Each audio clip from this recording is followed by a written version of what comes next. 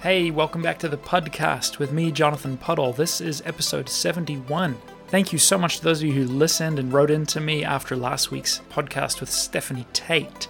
I know that really touched many of your hearts. It certainly touched my own heart. It was a special, special time. We talked about suffering and wholeness, dignity for those with disabilities, and how people with chronic pain can be welcomed into your community, and how your community can do its best to ensure those who don't receive immediate healing in response to your prayers still feel welcomed and still feel safe to share their story in your community. So really, really special. Thank you to everyone once again who wrote to me after that one. This week is another really quite special discussion. I had the honor of meeting Andrew and Norine Brunson. Andrew Brunson was the pastor who was imprisoned in Turkey for 2 years.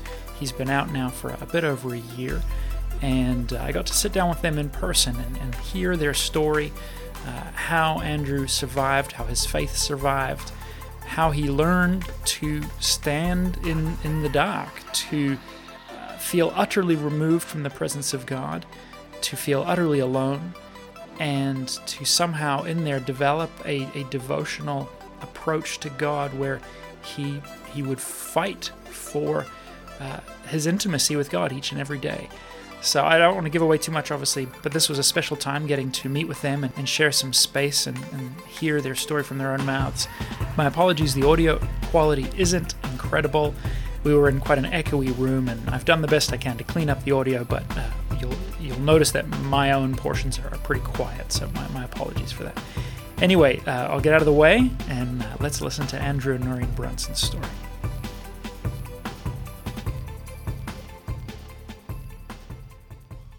What is life like now? I can't imagine that was a trivially easy transition to normalcy. Well, anything compared to what life was like is wonderful. And so I'm really enjoying life after prison. And what was really difficult about the time there were a number of difficulties. But if someone had told me it'll be 2 years and then you get out, then I would have just pressed in and held on, and it would be difficult, but I would start counting the days. I did not know how long I would be in prison. The Turkish government at one point asked for 3 life sentences in solitary confinement for me. And so I did not know if I'd ever be with my children again or be with my wife again. And so it was living with that uncertainty of, I don't know that I'll ever get out. And so that was a very heavy thing. To be out of that, to be free again, I can call my kids whenever I want to, and I'm with Norine all the time. That's just wonderful. To be free again is amazing. Now there was a transition, obviously, and there was residual trauma that I had to work through to some degree, but actually I'd received a lot of healing already. I was broken a great deal in the first year of prison.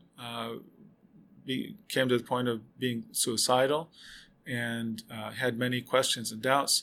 The second year, God began to rebuild me. I went through a rebuilding process with them so that I actually came out of prison relatively strong.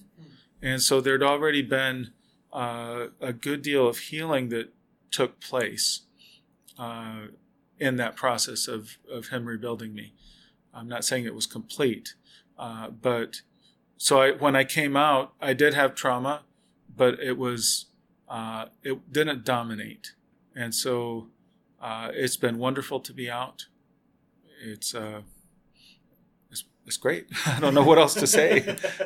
I don't want to go back to prison again. So where I still see the effects on him, I still see that he has problems with sleeping, and of nightmares, I should say. Not problems with sleeping, but problem with nightmares. And the other day I said, how'd you sleep? I asked most days. And so I spent hours being pursued and captured and trying to escape and, this kind of thing. So that has maybe been kept alive by a combination of, writing the book was good. I think it was good to kind of process and work through these things, get it down on paper, etc. It also brought things up. Of course. And talking about it keeps it there, So, I mean, that's okay. This is God's story. No. It's God's story, and it's our story. So no, it's good. But a combination of those things probably just leads to some of the nightmares. Yeah.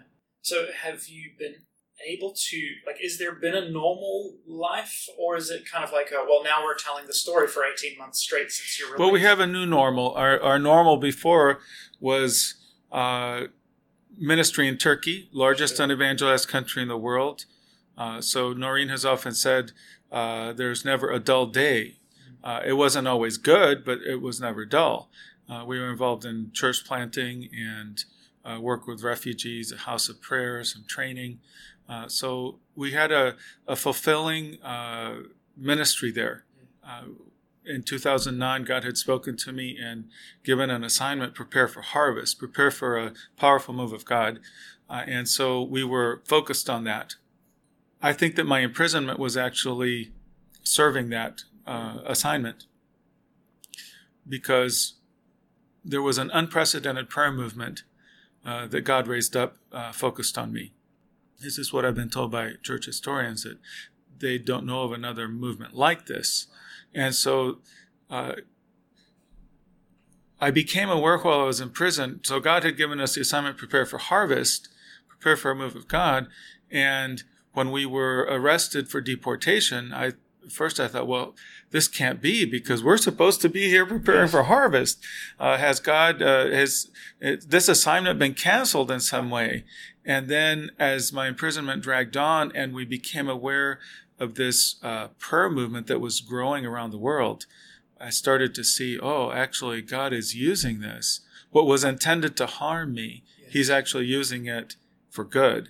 And He's drawing in millions of His sons and daughters around the world to just pour prayer into this darkest region of the world. Mm-hmm. And this is preparation for harvest. So I came to see that my imprisonment was an assignment from God. So you asked, what is life normal now? Well, it's a new normal where we had a very clear objective before. We still have it, but now in very different circumstances. And so I think God has taken us out of that ministry we had. We can't go back to Turkey at this point, although we would love to go back. And He has new things ahead of us. But it's still focused on seeing His kingdom come in the Muslim world. So yes, it is a transition time. How can we do that? Yes. What is our part now outside of Turkey? Yes. And that's what we're just waiting on God and praying into. But I do miss God has good things ahead. Yes. But I do miss the clear assignment we had there. As he said, it wasn't always easy, but there was clarity, and I had such certainty in the years in Turkey. I will back up and say I didn't want to go there. I cried on the plane on the way over because I felt my life was finished. Sure, yeah. However, God really tied my heart there within the first 3-4 years, and I was so committed and just had such a sense, yes, this is where we're supposed to be. That's a huge blessing. Yes. Not everybody has that in the situation they're in.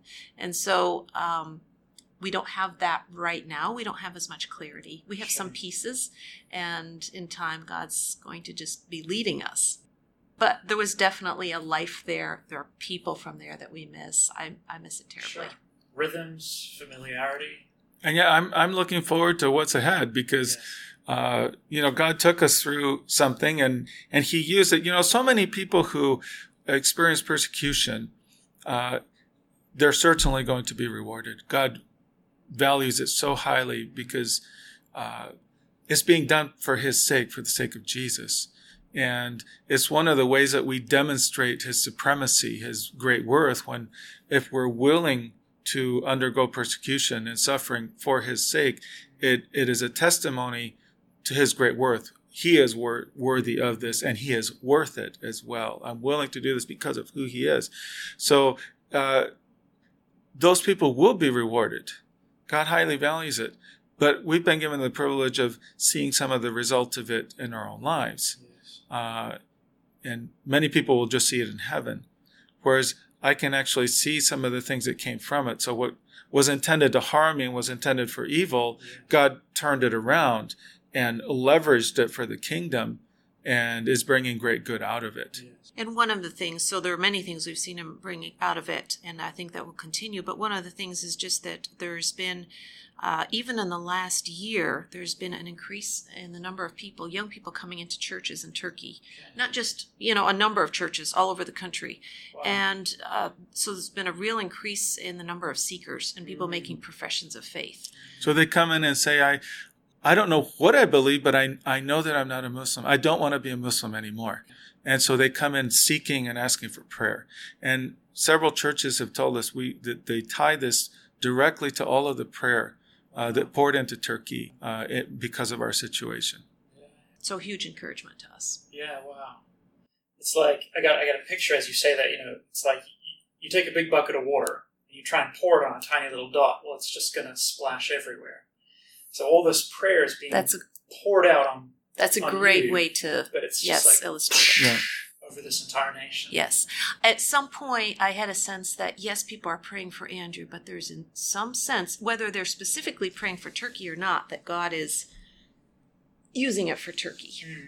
And that was a great illustration that you just gave. So I've said before is I rode a wave of prayer out of Turkey, but a tsunami of prayer crashed into Turkey. Right. How long were you in Turkey? We were there 23 years by choice and 2 years by force. Yes. So just over 25 years. So I don't know how old you are, but I'm saying I'm 52 now. That's your career. Yes. Yes. That's your life. Yes. Yeah. Yes. Yeah. And, we anticipated being there until the end.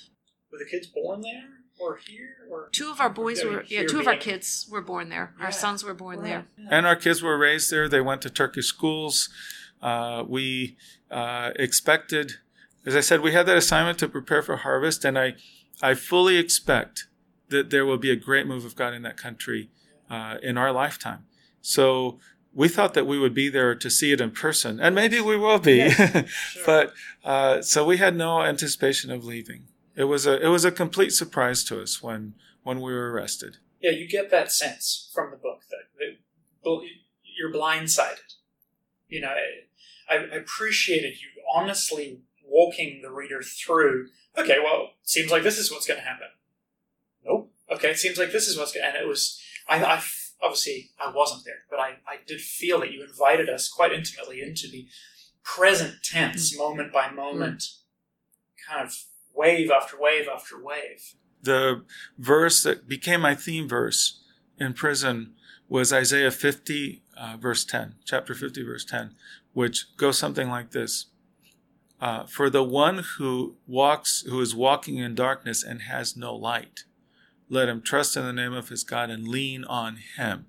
And that's how I felt a lot of the time, that I was in the dark and I was having to learn how to stand in the dark. So God is saying in that verse, he's saying to Israel, who was in exile, they were in darkness.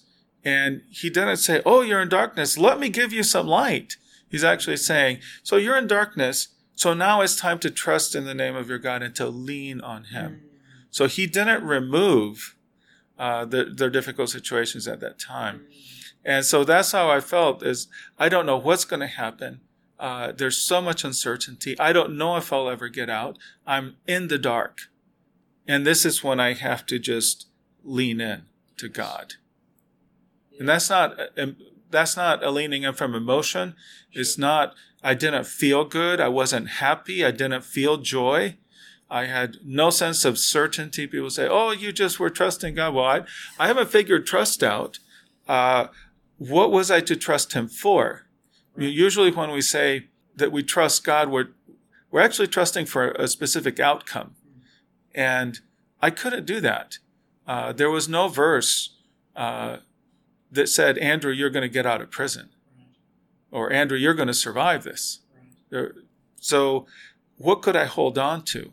Yes. And so it became much more of an intentional focusing on God and saying, I am going to lean into you, even though I'm in the darkness and I don't know what's coming or how this will be resolved. I need to learn to stand in the dark. Wow. I feel like we don't want to do that. I think... No, I didn't want to do it either. Well, I mean, aside from the obvious suffering, like, I feel like we're not perhaps super well prepared in the West, in the church in the West, for that kind of framework. Am I off base? Do you feel... I don't think that we are prepared. This is I have a real sense of urgency, especially for the next generation, for my children's age. They're 24, 22, 18. And I don't think that my generation is prepared to suffer persecution either, but at least we have a big head start as far as our walk with God. But the younger generation, I think of the increasing hostility toward those who stand publicly for Jesus, or not even publicly, but who identify clearly with Jesus and his teaching. And I think there's increasing hostility, and it will be increasingly costly to take that stand. I don't think many people are prepared for that. There's not that expectation in this part of the world. Yeah, sure. So we had counted the cost in Turkey. There were threats over the years. I had been attacked once by a gunman. So there were some things that we went into, for example, working on the Syrian-Turkish border with refugees, where there was a level of risk. And we evaluated that, and we went in saying, we're counting this cost. I'm the first person who's been in prison in Turkey, certainly as a missionary for his faith. And so we didn't count that as part of the cost. So how does one prepare for persecution? One of the main ways to do it, I don't know how much you can prepare your heart for what you're going to suffer until you're actually going through it. Yes. You don't know what your emotions will be, how you'll react. And I thought I would be much stronger than I was from the biographies I'd read. I see, these very strong believers who go through difficulties. And I thought that I would be like that. But I didn't sense strength. I had pursued God's presence for years. And his presence was so important to me. And it still is. But that was removed from me for those 2 years of prison. So this was what really surprised me. It shocked me. Because I thought, well, I've read about other people, I've heard about others, and, they had this sense of joy, of strength, a sense of grace that was over them, and it was difficult, but, man, they also had God's presence, and I thought, God, I've been pursuing your presence for years, and I've had experiences of your presence. Why would you remove that sense in my most difficult time? And that's really what I knew that persecution could come, and I knew that what was happening to me was persecution. I didn't like it, but as part of my worldview, part of my mindset, that yes, I can now interpret this because it is persecution. What really shocked me was, Lord, in the midst of the persecution, in the midst of my difficulties, where are you? And so how can you prepare yourself for that? Well, there are a couple of things that one can do. But the thing that I think is most important to begin with is a framework, which is to say persecution is a possibility. It can happen. And if we begin to, Jesus warned us that if we don't have that as part of our mindset, if we don't expect it, then when it comes, it blindsides us. And then there are some things that can happen. First of all, we can be overwhelmed with fear. And when you're overwhelmed with fear, and I've become an expert on fear, is when I was overwhelmed with fear, the reaction was, I want to run. And it took me about a year in prison before I got to the point where I would say consistently. I said it during the first year, but where I could say it consistently, God, I'm willing to remain in prison if this is what serves your purposes. But it took me about a year of really struggling to that point. And so and it was still a struggle. It was still a struggle. Still a daily struggle. But at least consistently, I was every day fighting to get to that point. I'd say I'd wake up in the morning with fear and dread, and I'd start fighting through, okay, God, I want to submit my will to you. If this is going to serve your purposes, then give me the strength to endure, because I can't on my own. Give me the strength to endure and to be faithful. And by evening, I'd usually reach a point of peace, the highest point of peace I could get in prison. And then the next morning, I'd wake up with the same fear and the same anxiety and discouragement and have to start that battle over again. So yesterday's victory did not carry over in a significant way to the next day. So then there was the need to fight through again. Now, there's an upward trajectory over time, so it never became easy. But that became my goal. So one of the things, if we're not prepared for persecution, then when fear comes, we're going to run away. And one of the things we need to do is set an anchor where we say a foundation where we say, this is where I will stand. I will not turn away from Jesus. I will follow him even in difficulty. And just get our mindset so that when fear comes and we do want to run away, we say no. And so if we're not prepared, we can also be deceived more easily. We'll look for teachers who will help us to justify compromise. We can be offended at God by what he does or doesn't do. And this was one of the big things that I struggled with, is my offense toward God. That first year especially. Where is your presence? Why aren't you speaking to me? Feel like you've abandoned me and turned me over to be savaged here. And why am I not getting, speak to me in dreams, give me your voice, give me your presence, all these things. And I came to realize I was asking a lot of questions of God, but he had questions for me. Andrew, are you going to be faithful? Andrew, are you going to love me even when you don't sense my presence, even when you have doubts? Are you going to remain faithful to me? So it wasn't God's love and God's faithfulness that were being put to the test. They never are. He is constant. It was my faithfulness and my love that was being put to the test. And as I became aware of this, then I became more determined. I'm going to fight for my relationship with God. So there is a need to prepare our mindset to even have it. That's the beginning, just even having the mindset of this can happen, and I'm going to make the decision now that I'm going to be faithful. I struggle relationally, theologically. Why does God, or would God, is it like a test that we pass or fail? Is it like revealing our character to ourselves? Where do you go with how to... So you can write books about this, right? It's a big subject. I don't believe that God causes all our difficulties. Sure. But he uses our difficulties, the circumstances we're in, to test us. God does test his children. And when I look at some of the friends of God in the Bible, they went through periods of the silence of God, periods of uncertainty. And I think that it was going through these things that actually brought them to the point where they could be friends of God. And so I don't know why I don't know why God had to or decided not to give me a sense of his presence for 2 years in the most difficult time. I still don't understand it. I do see some of the results. And one of them was this tested love. I go through now and I say, yes, my love and faithfulness were tested and they were proved genuine.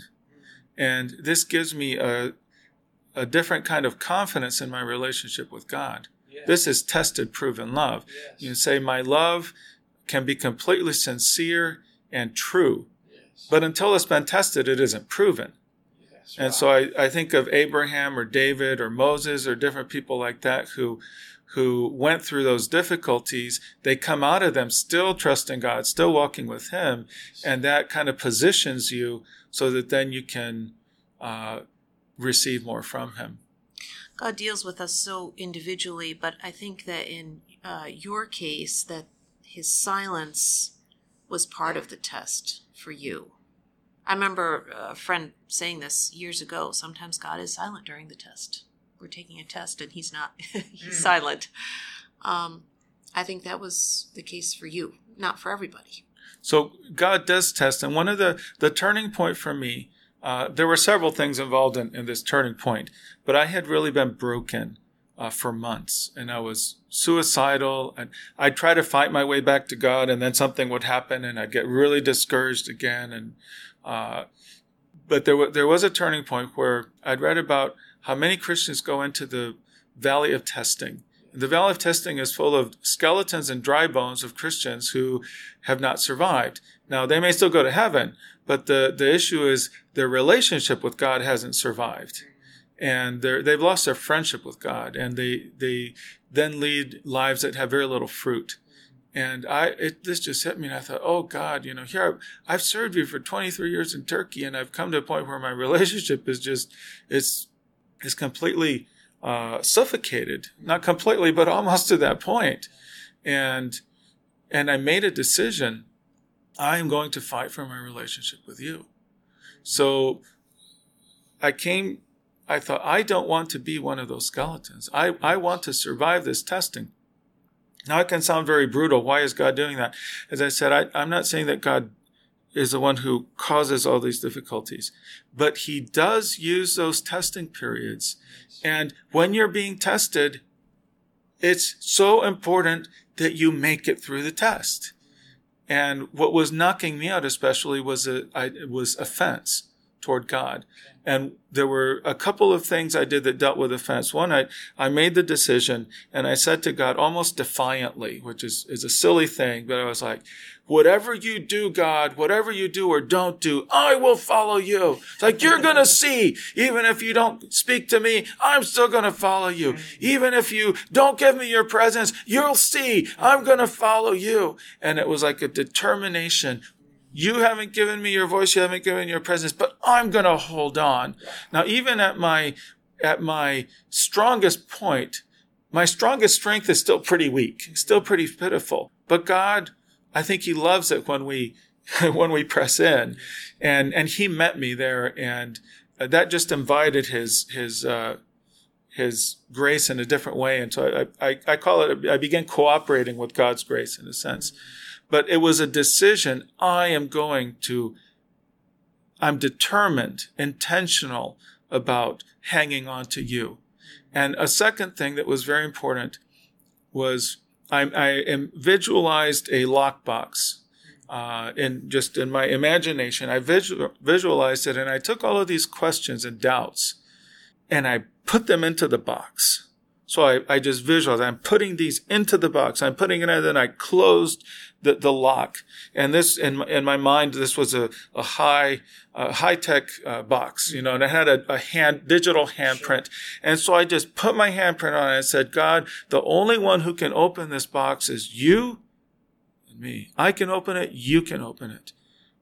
You can open it if you want to. If you want to deal with these things that I'm going through that I can't figure out, then go ahead. But I make the decision that I will not open this box.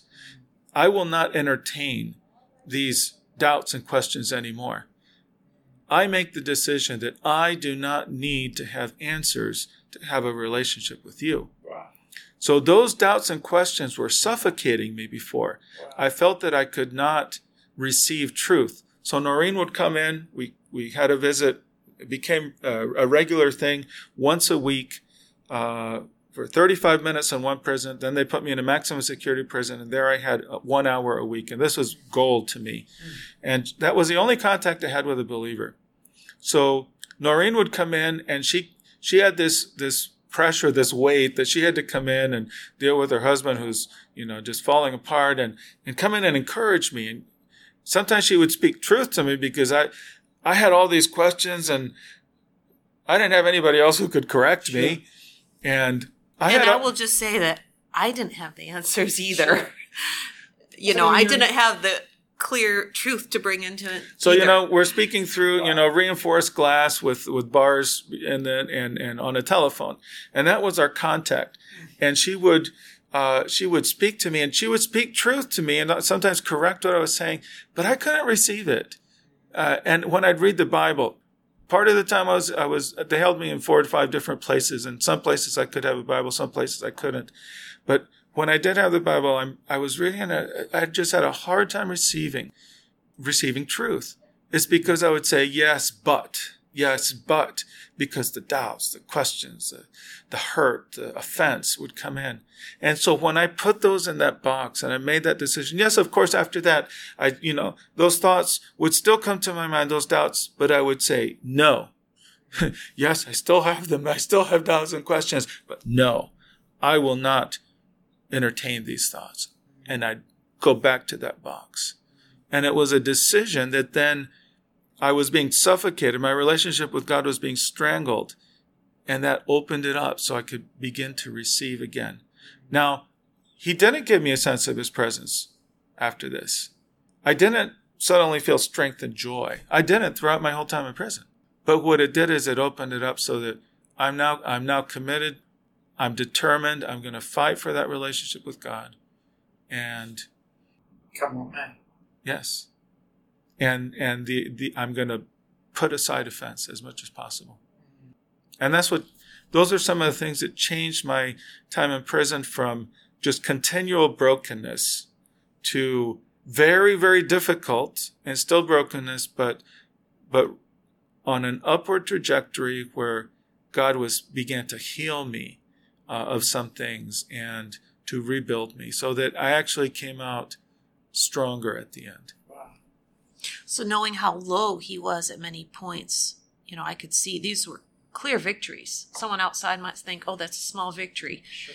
Knowing the circumstances and how, in the despair that he was in, for him to be saying or writing some of the things that he wrote, I say, wow, this is victory. Yes. This is victory. This is big. Yes. It sounds to me like some form of purification. I'm sure everybody's looking to analyze your experience and put a bow on it, and put a label on it, and be like, it's like this. Well, I was just reading a verse, he who is suffering in the body is basically done with sin. I don't think that's necessarily the case, but it does tend to focus. Yes. It focused me on what is really most important. We'll take a quick break to give a shout out to my Patreon supporters. I want to thank Carmen. She's my latest patron, and she brings my total supporters to 51 a month, which is really a really wonderful blessing. Friends, I need 300 to cover my portion of the family expenses. We have been literally trusting God to pay for our mortgage for maybe even a year now, and God is faithfully doing so. So if you're in a difficult financial position, then continue to trust God. He is faithful. And if you're in a position where you're able to give and sow into my work, I would really appreciate it. $3 a month will get you onto my Patreon. Anything else that you're able to give is a blessing as well. It goes to keep this show on the air and keep my writing and pastoral work, my sowing into my local community, my kids' pastor work is all volunteer. So you are furthering the kingdom of God here in Guelph and in this country and around the world as those that tune into the show. So thanks for considering that. If you'd like to become a supporter, you can go to patreon.com/Jonathan Puddle or go to the show notes and click the link there. Thanks so much. I remember someone, actually, John Arnott from Catch the Fire, had told me about meeting a man named Richard Vermbrandt, who was a pastor in Romania who was imprisoned and tortured for 14 years. And Vermbrandt had talked with John and told him, John, sometimes I miss that cell. He was in solitary confinement for part of his time. He said, I just miss that cell and the communion I had with God, his presence. And I thought, what's wrong with that guy? That's crazy. Well, this was before I went to prison. And then I spent a lot of time in prison with Richard Vermbrandt because, he became one of my models and heroes. And I can say now that I'm out, I have no desire to go back to prison, but I do miss something from that time because going back to what you were saying, does it purify? Well, what it did is I became the things that caused so much hardship for me. They actually pushed me to focus on God just for survival. It was physical survival in one sense because I had been suicidal, but also just spiritual survival. I was so driven to press into God, to focus on Him throughout the day that it was my whole day revolved around, and my night, just pressing into God. So there was an intensity there that was driven by fear and loneliness and despair. driving me to God. Well, now that I'm removed from those circumstances and I don't have that intense experience going on, then the natural tendency that we have is not to grow in devotion and love for God, it's to decrease. And so the things that drove me are gone now. And so I'm missing that just dependence, the drive to focus myself on God throughout the day. I don't have that now. And I miss it. I don't want to go back to those circumstances. Yeah. But I see what could be. Yes. And that had the uncertainty, the suffering, all of those things they focused me on my walk with God, what really matters. And they really focused me on heaven. And I wrote a song while I was in prison, and the circumstances were important because I had just been told by the Turkish government that they wanted 3 life sentences in solitary confinement with no parole. So this is the rest of my life on my own, isolated in a terrible circumstances. And that really knocked me down. Oh, yeah. I felt like a death sentence. A couple of weeks after that, I was just pacing back and forth and crying out to God, just my emotions, just this dread, this real sense of loss, this sense of loss of my family and of freedom. And then what I said is, you are worthy of my all. You're worthy of my pain, my tears, my suffering. You're worthy of this. And there's a verse in the song that goes, I want to be found worthy to stand before you on that day with no regrets from cowardice or things left undone. And this became my prayer. I sang that song every day after that as a declaration. It was a love song, a song of dedication, of surrender, of declaration of the things that I was doubting and that now I was declaring the goodness, faithfulness, love of God. But it was also something that focused me on, I'm living for that day when I stand before Jesus and saying, I want to stand before you without regrets. And I want you to say, Andrew, I had assignments for you. There were assignments I had for you to complete. There was an inheritance that I had for you in this life. And you lost it because you were a coward or because you were unfaithful. And how terrible that would be. And I said, I don't want to be in prison. I don't want to be here. I just so desire to be back with my family. But if you have assignments for me, I don't want a single one of them to be uncompleted. How would you say that? To fall to the ground. I want to complete every assignment you have for me. And so I fought for that. And this was every day, focusing myself on eternity. That's what I'm living for. I'm going to stand before you. And I want to do that without regrets. So it's, your salvation is not an issue here. It's really like there's a fullness that you're wanting every last drop. Yeah, and it took me a while to get there. I'll tell you, just to be very open about it. So I've worked in Turkey 23 years. We had risk. We had difficulties. It was a hard ministry, but we invested ourselves in it, poured ourselves into it. I went at a very broken point in my first year. I said, God, I just renounce it all. Whatever my inheritance is, I renounce it. Just let me get out of this prison and go back to my family. Whatever else you have planned for me, any other assignments, I don't want them. I just want to go back with my family. I can't handle this anymore. Which I feel like is really understandable. Yeah. Said, you chose the wrong man. I just am too weak. I can't handle it. Yeah. And I'm willing to be the least in the kingdom of heaven. I don't care. And so months later, what a different thing I'm declaring every day. Wow. I want to stand before you without regret. I want to be found worthy to stand before you on that day with no regrets from cowardice or things left undone. So I repent of that. And I say, no, I want every single assignment to be completed. Every one of them. So there was a change from total despair and basically giving up my inheritance, all the labor, and to say, no, I want it all. I want it all. I think of the way I finished. I had just gone through my third trial session, and it was just a disaster. It's a kangaroo court, and they didn't care about truth. It was from the very top of the Turkish government.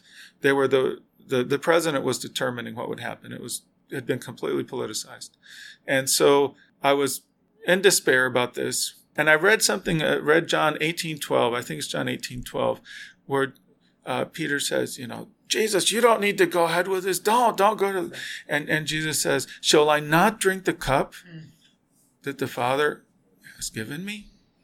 And it's a rhetorical question. And that Jesus' words, shall I not drink the cup? And it just echoed in my mind just for the next few days, again and again and again.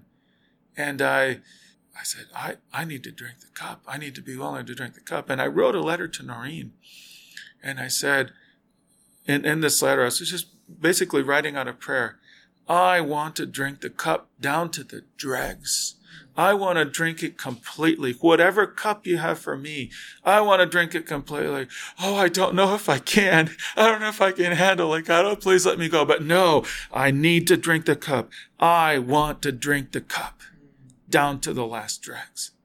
And I sealed that letter up and I sent it. The very next day, suddenly, they came in and said, Andrew, gather your things. We're releasing you to house arrest. So I'd been in prison almost 2 years. Now they were releasing me to be under house arrest. And I was like, oh God, thank you. That's the point that I finished on, was one of surrender.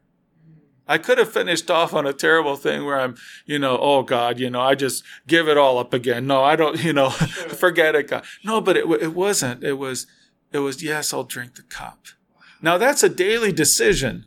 Yes. Okay. This was a daily battle, but that was what I was aiming for. And God let me finish on that note. Then I went to house arrest and was held there for 2 months. And that was very stressful in its own way. But I did come out with that focus on, I want to serve God's purposes rather than my own. And that took a lot of discipline over time, building that deep into me. Yes. Thank you. It's incredible. I'm just thinking, like surely in His grace, the Lord would have welcomed you in whatever state you left that prison.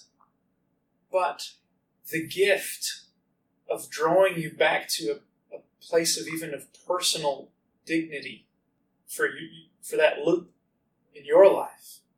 Yeah, it's something that's in.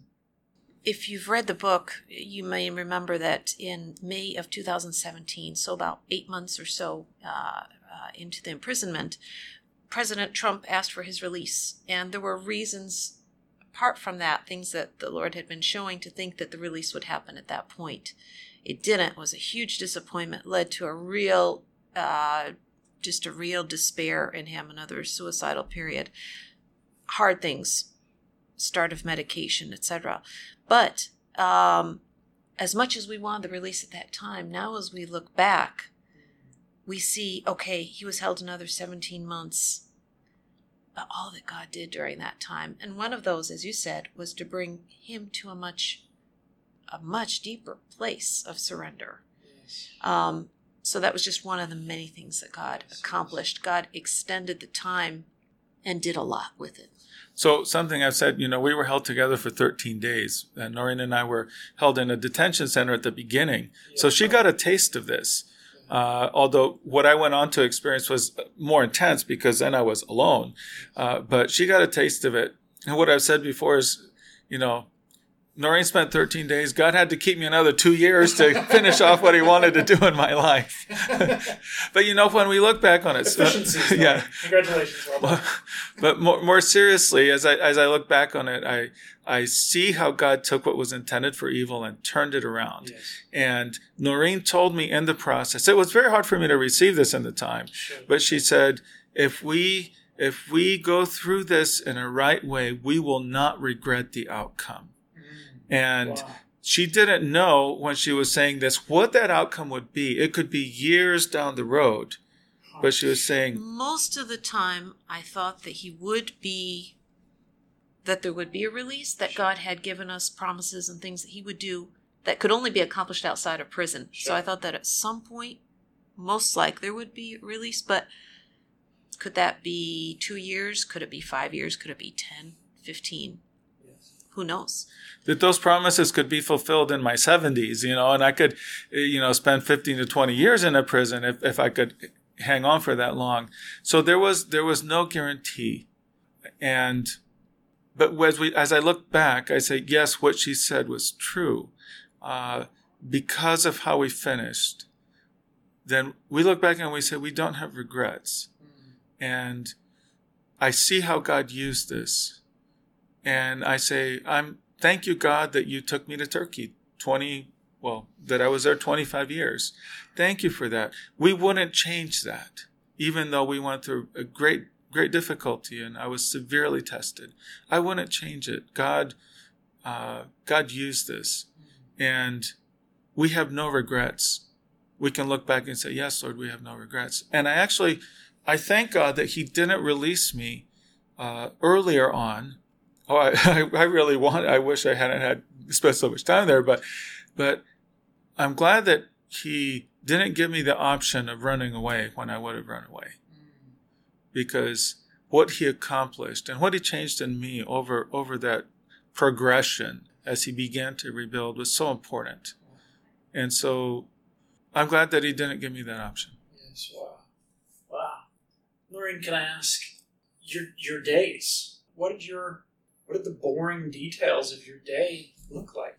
Yeah, my time became focused completely on him. Yes. There was ministry. There were other things that were going on.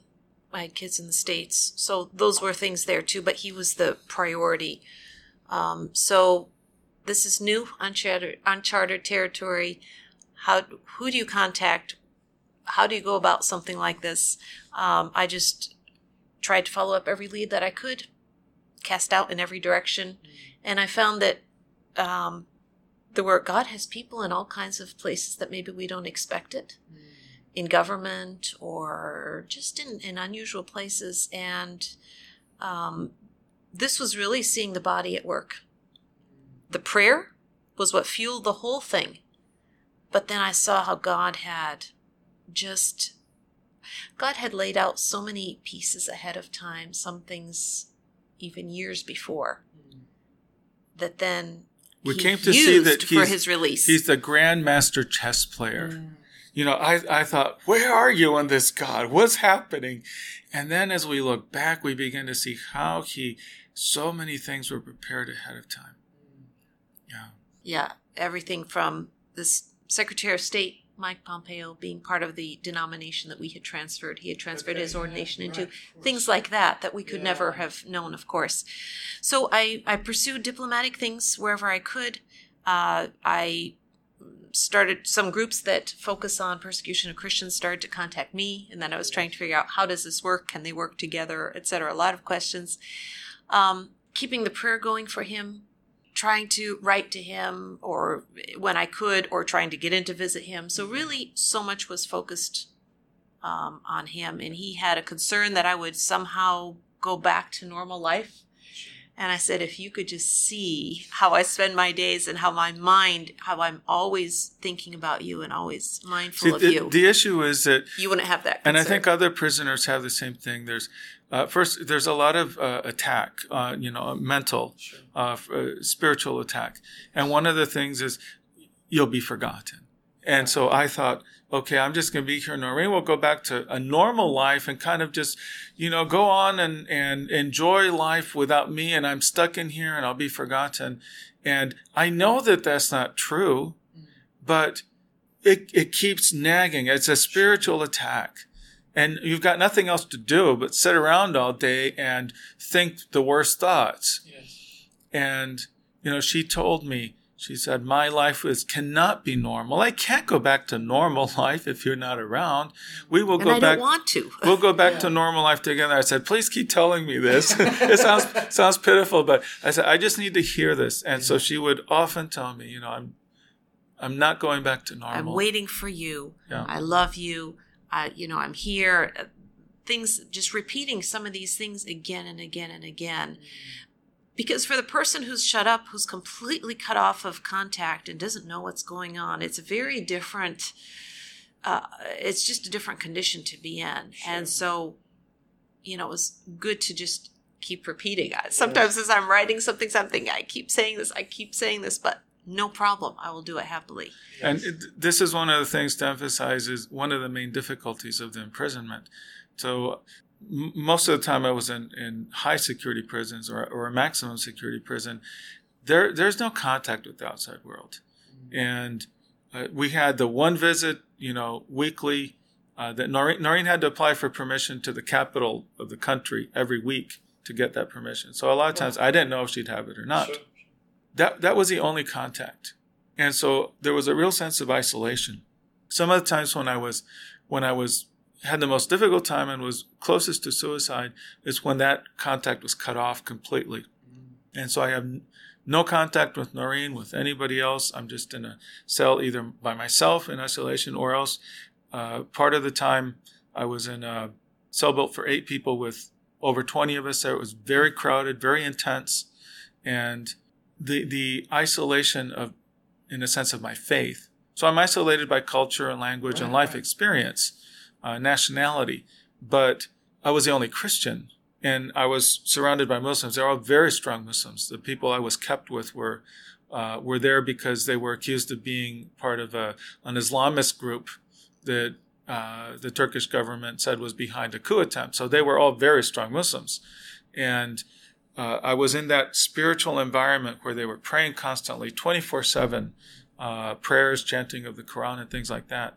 And I had no one I could go to ask my questions or, my doubts or who would correct me. And so that sense of isolation. And so Norine was so important because she was the only Christian I had contact with during those 2 years to come in and encourage me and speak truth to me. So what she did was, she was really my lifeline. I like to think that God would have done something else to keep me going if she had been deported, because she should have been deported. She was arrested to be deported, and then they released her and let her stay in the country. It was never clear if they would make her leave or not. But she was able to stay there and be that lifeline for me and that encouragement that kept me going. Now, she also stayed at personal risk because a number of leaders told her, you need to leave Turkey, because they could put her in prison. But she stayed. And what a love story that she placed herself at risk to minister to me. So people ask me, were you tortured? I say, no, there was nothing physical they did to me. There were at times I thought it might turn to that. There was something, they moved me from that crowded cell eventually to a maximum security prison where they kept me with fewer prisoners because I think there was increasing tension, especially as my case became more visible. And they accused me of all kinds of terrible things that the people I was in my cell with. They knew I wasn't an Islamist, which I'd been accused of as being an Islamist terrorist. But other things they came out in the newspapers and TV. Some of them, I think, were wondering about, is he really a spy? Maybe he does hate Turks. Maybe he, all kinds of things. I forgot what I was going to say. What would you say to me, to my generation and younger? Because I discover I'm no longer the young generation either. You've spoken about not feeling prepared. You've talked about this refining process, that of the Lord being enough and being worthy. What do you want your children and your grandchildren to learn, to know, to not have to endure the hard way? Yeah, well, they may endure difficult things, and I would like them not to. There are some people who say, "Oh, persecution is great," and I think, well, it does purify the church, but sometimes it wipes out the church, and so it doesn't always have good results. Sometimes it doesn't build the church. Sometimes persecution is so intense that the church disappears. It's not that the church was unfaithful. It's that it can be very, very intense. Persecution can do that. So I don't want people to come under persecution. I think there is going to be more persecution. You need to have that mentality that, yes, it can come, and I'm going to determine now that I'll be faithful. And the way to prepare for it is first to be aware that it can happen so it doesn't blindside it. Then it's preparing the heart. And there are two things that I think are critical to surviving persecution. And the first is focus on the relationship with God. Focus on intimacy with Him. So it was my love for God and the intimacy built up over years that fueled my perseverance over time. It was very difficult. It was severely tested. But I think that it was my love for God that helped me to bring my mindset around, which was not a matter of emotions, but of the will, to say, you are worthy, you are worth this, I'm going to seek your face. I will be faithful to you, and I will love you even if I have doubts and questions. So that comes from a relationship of love. It's not all emotional at that point when it's being tested, but I think that what will fuel perseverance is that intimacy and love for God. So that's something that needs to be cultivated. As I said before, it's not something that we naturally do, grow in love. You have to go after it. And I actually think that for years I had run after intimacy with God, and I think in one sense that is what positioned me so that God gave me this prison assignment, because He knew that even though I would be severely tested and falter, that I would turn to Him because my heart belongs to Him. There was a true and sincere, cultivated love and devotion for Him. And this is what, in prison, I say, what at first I thought the most important thing is presence of God. And now I'd say I still love God's presence, but now I'd say the thing that was most important for me, that was underlined for me, was to have a faithful devotion. A very simple devotion. I don't understand. I don't know what's happening, but I'm just going to hold on and devote myself to you. The second thing is, so the first is cultivating that devotion and love for God. The second is developing that mindset, which is a fear of God, you could call it, or a heavenly mindset, which I talked about before, which is saying, I'm living for the day I stand before Jesus. And because I did this again and again and day after day after day and focused myself on that began to give me a different perspective on what I was suffering. So yes, it's hard. I don't know how it will end. I feel really weak, but I'm putting my eyes on Jesus and I'm living for that day. And so those are that fear of God, that realigning of priorities, of perspective. When there's a threat that you'll lose your job, I don't think most people will end up going to prison for their faith. But the threat now is that you'll be marginalized or silenced or kicked out of your job if you have any biblical values. Who are you going to fear more? God or the Twitter mob? And so if you cultivate that perspective that says what really matters is what God says about me, I'm going to stand before Him, and I want to stand before Him without regret. I want to be faithful to Him. Then that gives a different perspective when you are making decisions about suffering. Yes. That's good. Thank you. Would you pray for us, both of you, in this space of making those decisions? Yeah, I'd like to pray for your listeners what I prayed for myself and for my family many, many times in prison.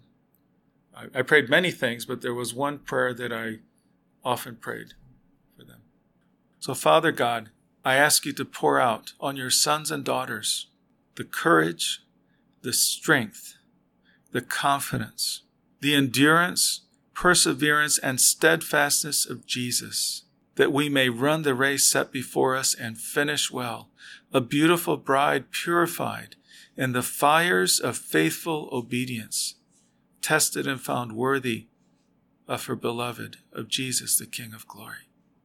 And Lord, I pray for those listening right now, and I ask that you would bring them near and that they would draw close to you and that they would devote themselves to staying close to you for all their lives. In Jesus' name, amen.